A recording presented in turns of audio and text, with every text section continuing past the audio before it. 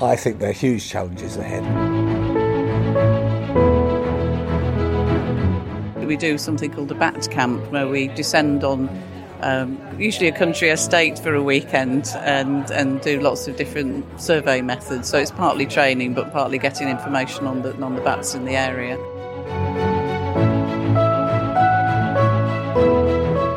It's still so unexplored. Often when you're out doing bat surveys, you feel like you've got the whole world to yourself.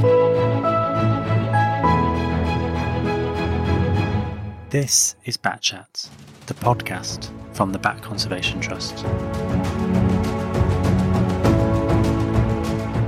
There are 2 bat gargoyles on there, which probably indicates to me there were bats around this place 160 years ago when it was built. We'll be talking to the experts as well as local heroes to bring you the stories of the bat conservation movement from across the UK. They've been here for a long time. We're trying to make a feature of it, and it also sort of serves as a degree of education as well. It's always important in any area of science that you instill that passion in kids at a younger age.